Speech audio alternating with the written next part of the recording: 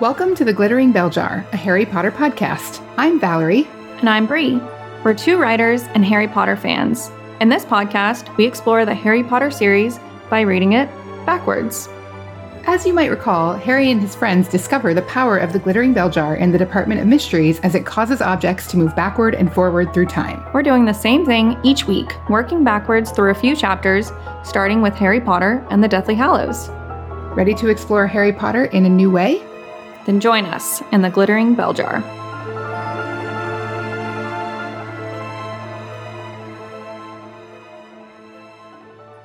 Hello everyone, and welcome back to another episode of the Glittering Bell Jar. We are back for season 2. This is our second episode, and we are excited to get going. Valerie, how are you today?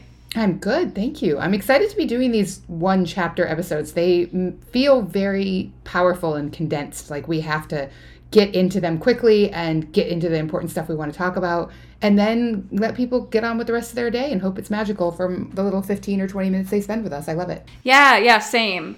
I feel like I'm the same, where sometimes I just want a quick 15, 20 minutes event with some of my favorite people, I'm also assuming we're some of your favorite people if you're listening. So I imagine you feel the same. So we get to say hi to you every single day. Yeah, I either want a 3-hour podcast or a 15 minutes. There's nothing in between that satisfies me.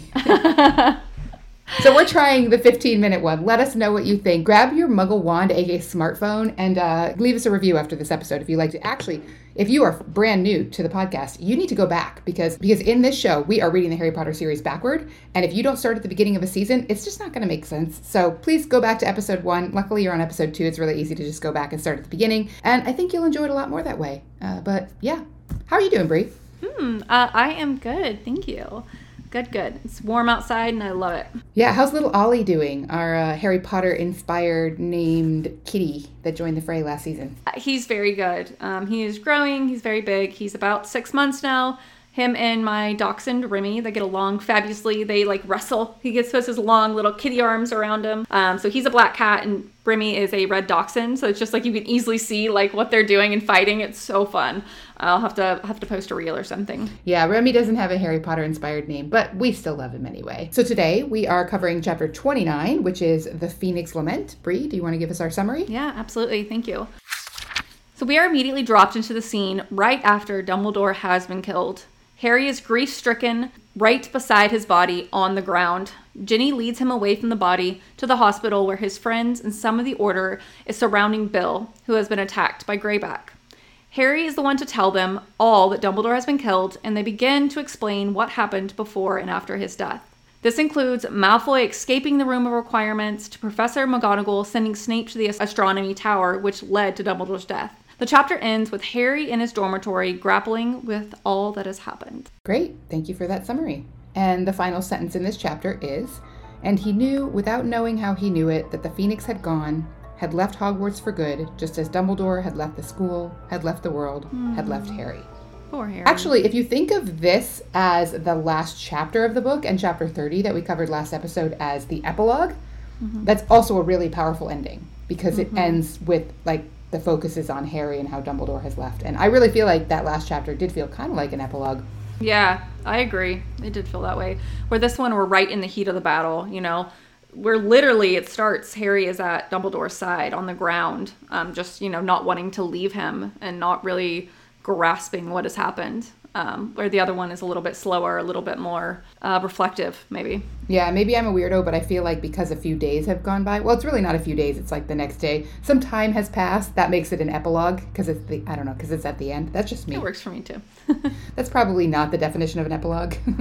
Yeah, so obviously the most sad part of this chapter, I would say, is Fawkes, right? So I didn't explain it in my intro, but throughout the book, you can hear Fawkes, the Phoenix, he's singing a very terrible and beautiful sad song as tribute to Dumbledore and his, assuming best friend. It's one of his best friends, and he has died. And I did look it up.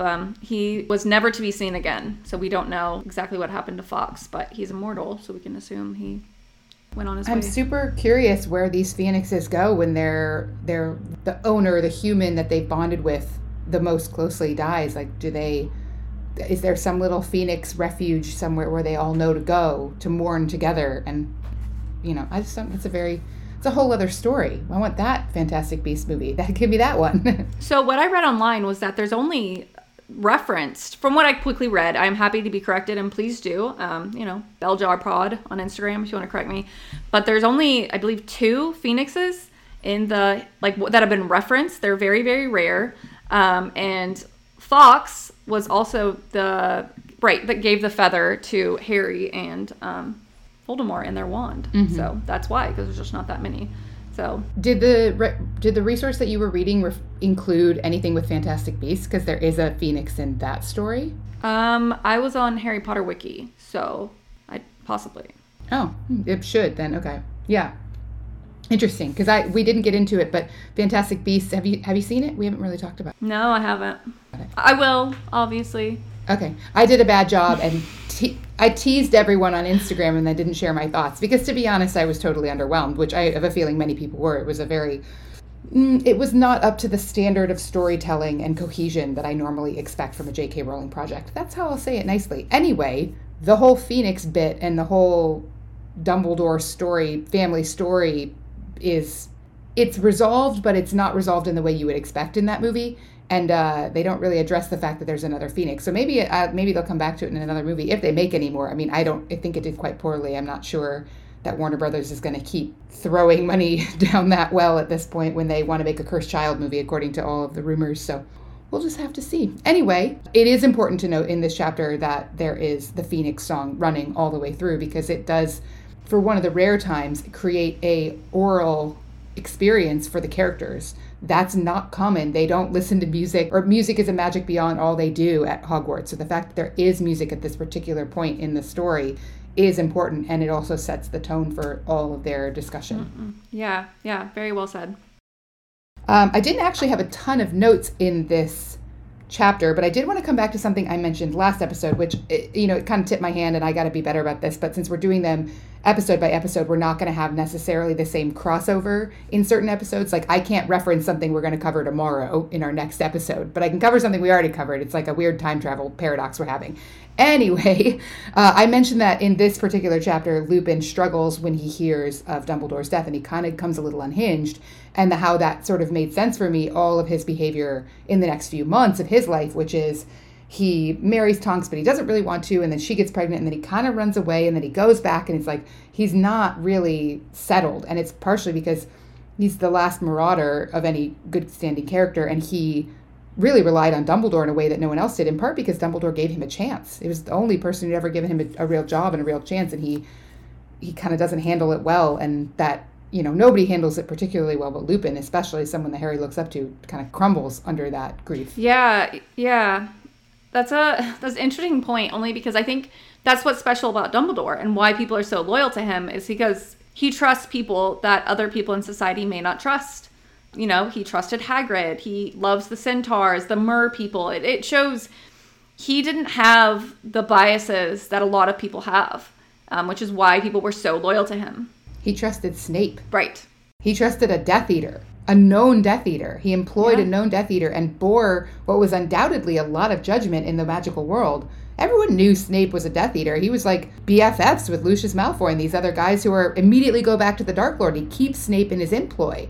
And yet, he does. He trusts so many characters. And we, of course, so much of that is revealed to us, but it's still, that's a really good observation that Dumbledore does trust those who might not otherwise seem trustworthy. Yeah. Speaking of biases, though, and something I kind of want to watch for, and I think that is what's interesting about Harry Potter and why a lot of people are drawn to it, is we get to break some of those perceptions of people. And I think one of those is, it was in the last chapter as well, but Fleur and Mrs. Weasley, and Ginny in the last chapter, which I forgot to mention, which I also loved. She kissed Harry goodnight. Sorry, little sidebar, which you don't get in the movies and the books. They are like casually kissing each other goodnight and stuff. But she even mentions that she still isn't sure if she likes Fleur, but if her mom likes her, then that's good enough for her. And the only reason that would be is because they think that because Fleur is so beautiful, that she must be so vain and she must not be of good stock, or however, she's not good enough to be a Weasley. She can't love Bill the way someone else would because she's too vain. And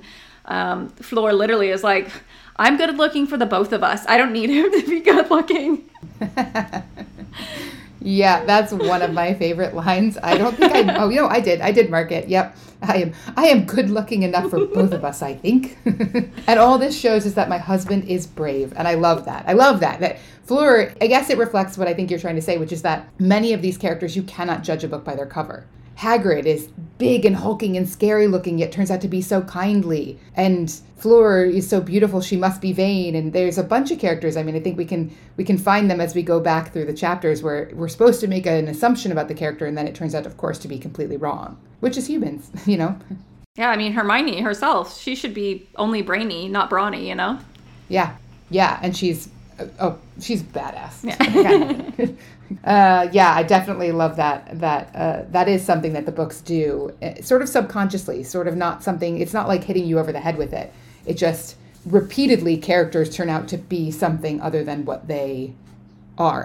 But simultaneously, there are characters who turn out to be exactly what they are. You know, they're described a certain way and they turn out that way. And so it's a good challenge for the reader, especially as a young person, to realize that the description of a person is not an accurate measure of their character, their behavior is. And even then, when you have Snape all the whole series acting a certain way, he's acting a certain way, but it's not for the reason you think it is. So you still you can't judge him even at the whole scope of his life. Even when you know it all, only then can you understand what he was doing and why. Oh yeah, that is such a good point. Especially with Snape, all the things that he did, people thought he was doing to hurt them. For instance, he created the barrier to keep them from going to the astronomy tower. And they thought, oh, he only let people with the dark mark go through. But really, he was doing that to protect them, so they wouldn't come up upon it and then get killed by more people. Yeah, Snape is a fascinating character to start at the end of, because we get to see his motive, and then we get to kind of see, and you had a reel about this that was rather controversial, you get to see how his motive, if you know that he's not a bad guy,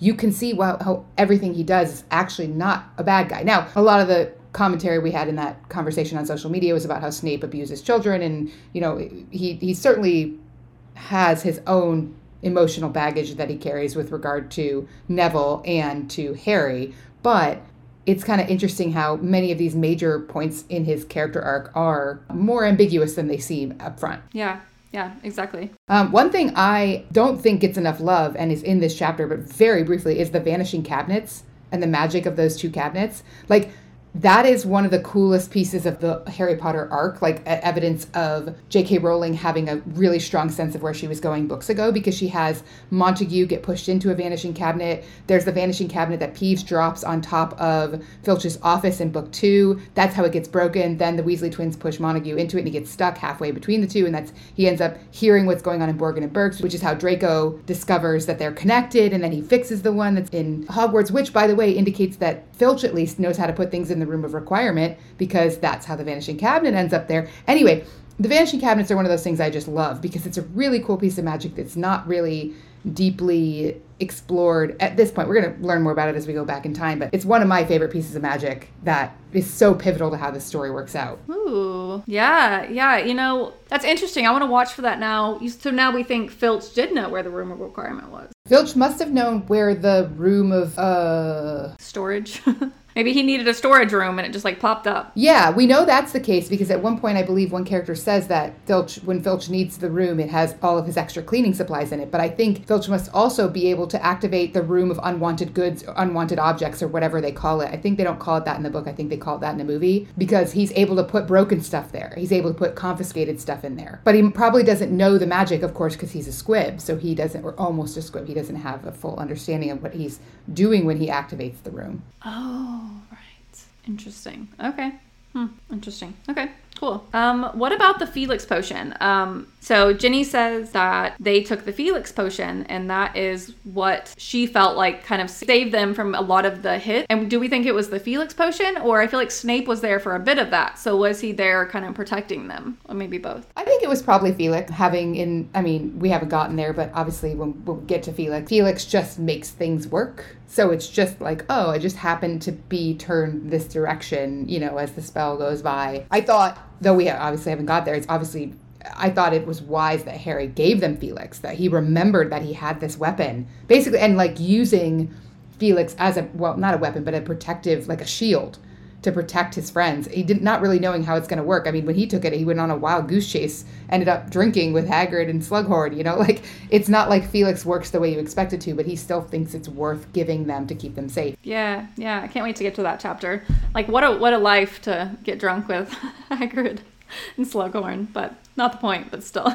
Yeah. Singing Odo the hero. Is it Odo the hero? Yeah.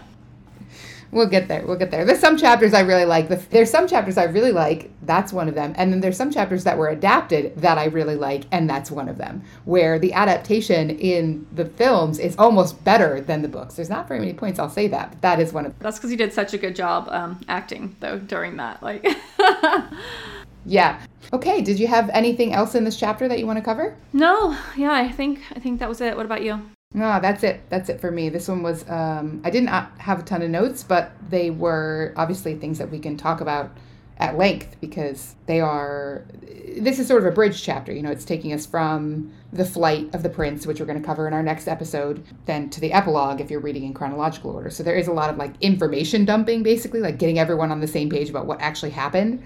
But there are some important points that get made and some little gems that are seeds that we're going to follow backwards as we work our way through the book. Yeah. And you know what? I will say, and I'll be curious to see if we kind of watch this as we go. Whenever everyone is talking about what happened, it is interesting. In this chapter, we get a sense that kind of everyone felt like they were to blame for Dumbledore's death. And it'll be kind of interesting to see their relationships with Dumbledore. And I don't know, just kind of that trail. I just found that interesting how every single person had a hand in letting Snape up to the astronomy tower. And Dumbledore being there. Exactly. Yeah. So, yeah, that was it. That's a good one. All right. Well, with that, we will wrap it up. Thanks for joining us for this short one-chapter episode. We hope you've enjoyed it. If you have, we would love to have your 5-star rating and review on the podcast player of your choice, whether that's Apple Podcasts, Spotify, or something else. You can also send us feedback on social media. Yeah. Send us a message. Do a reel about our podcast if you want, you know, however strongly you feel one way or the other. Bell Jar Pod on Instagram, TikTok, and Twitter. We are always happy to hear from you. I see all of the notifications. I ignore most of them. I let Bree do that. That is just fine.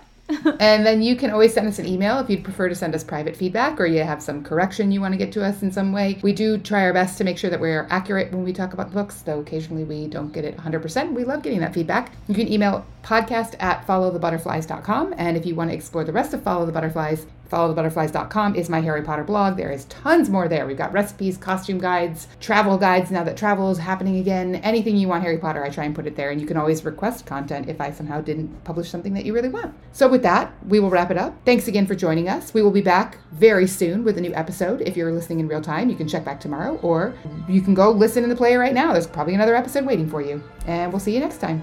Yeah, see ya.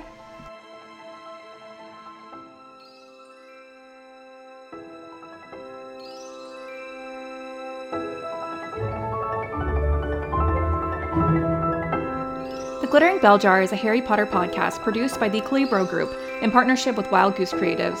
It is an unofficial fan project and is not authorized, approved, licensed, or endorsed by J.K. Rowling, her publishers, or Warner Brothers Entertainment Incorporated.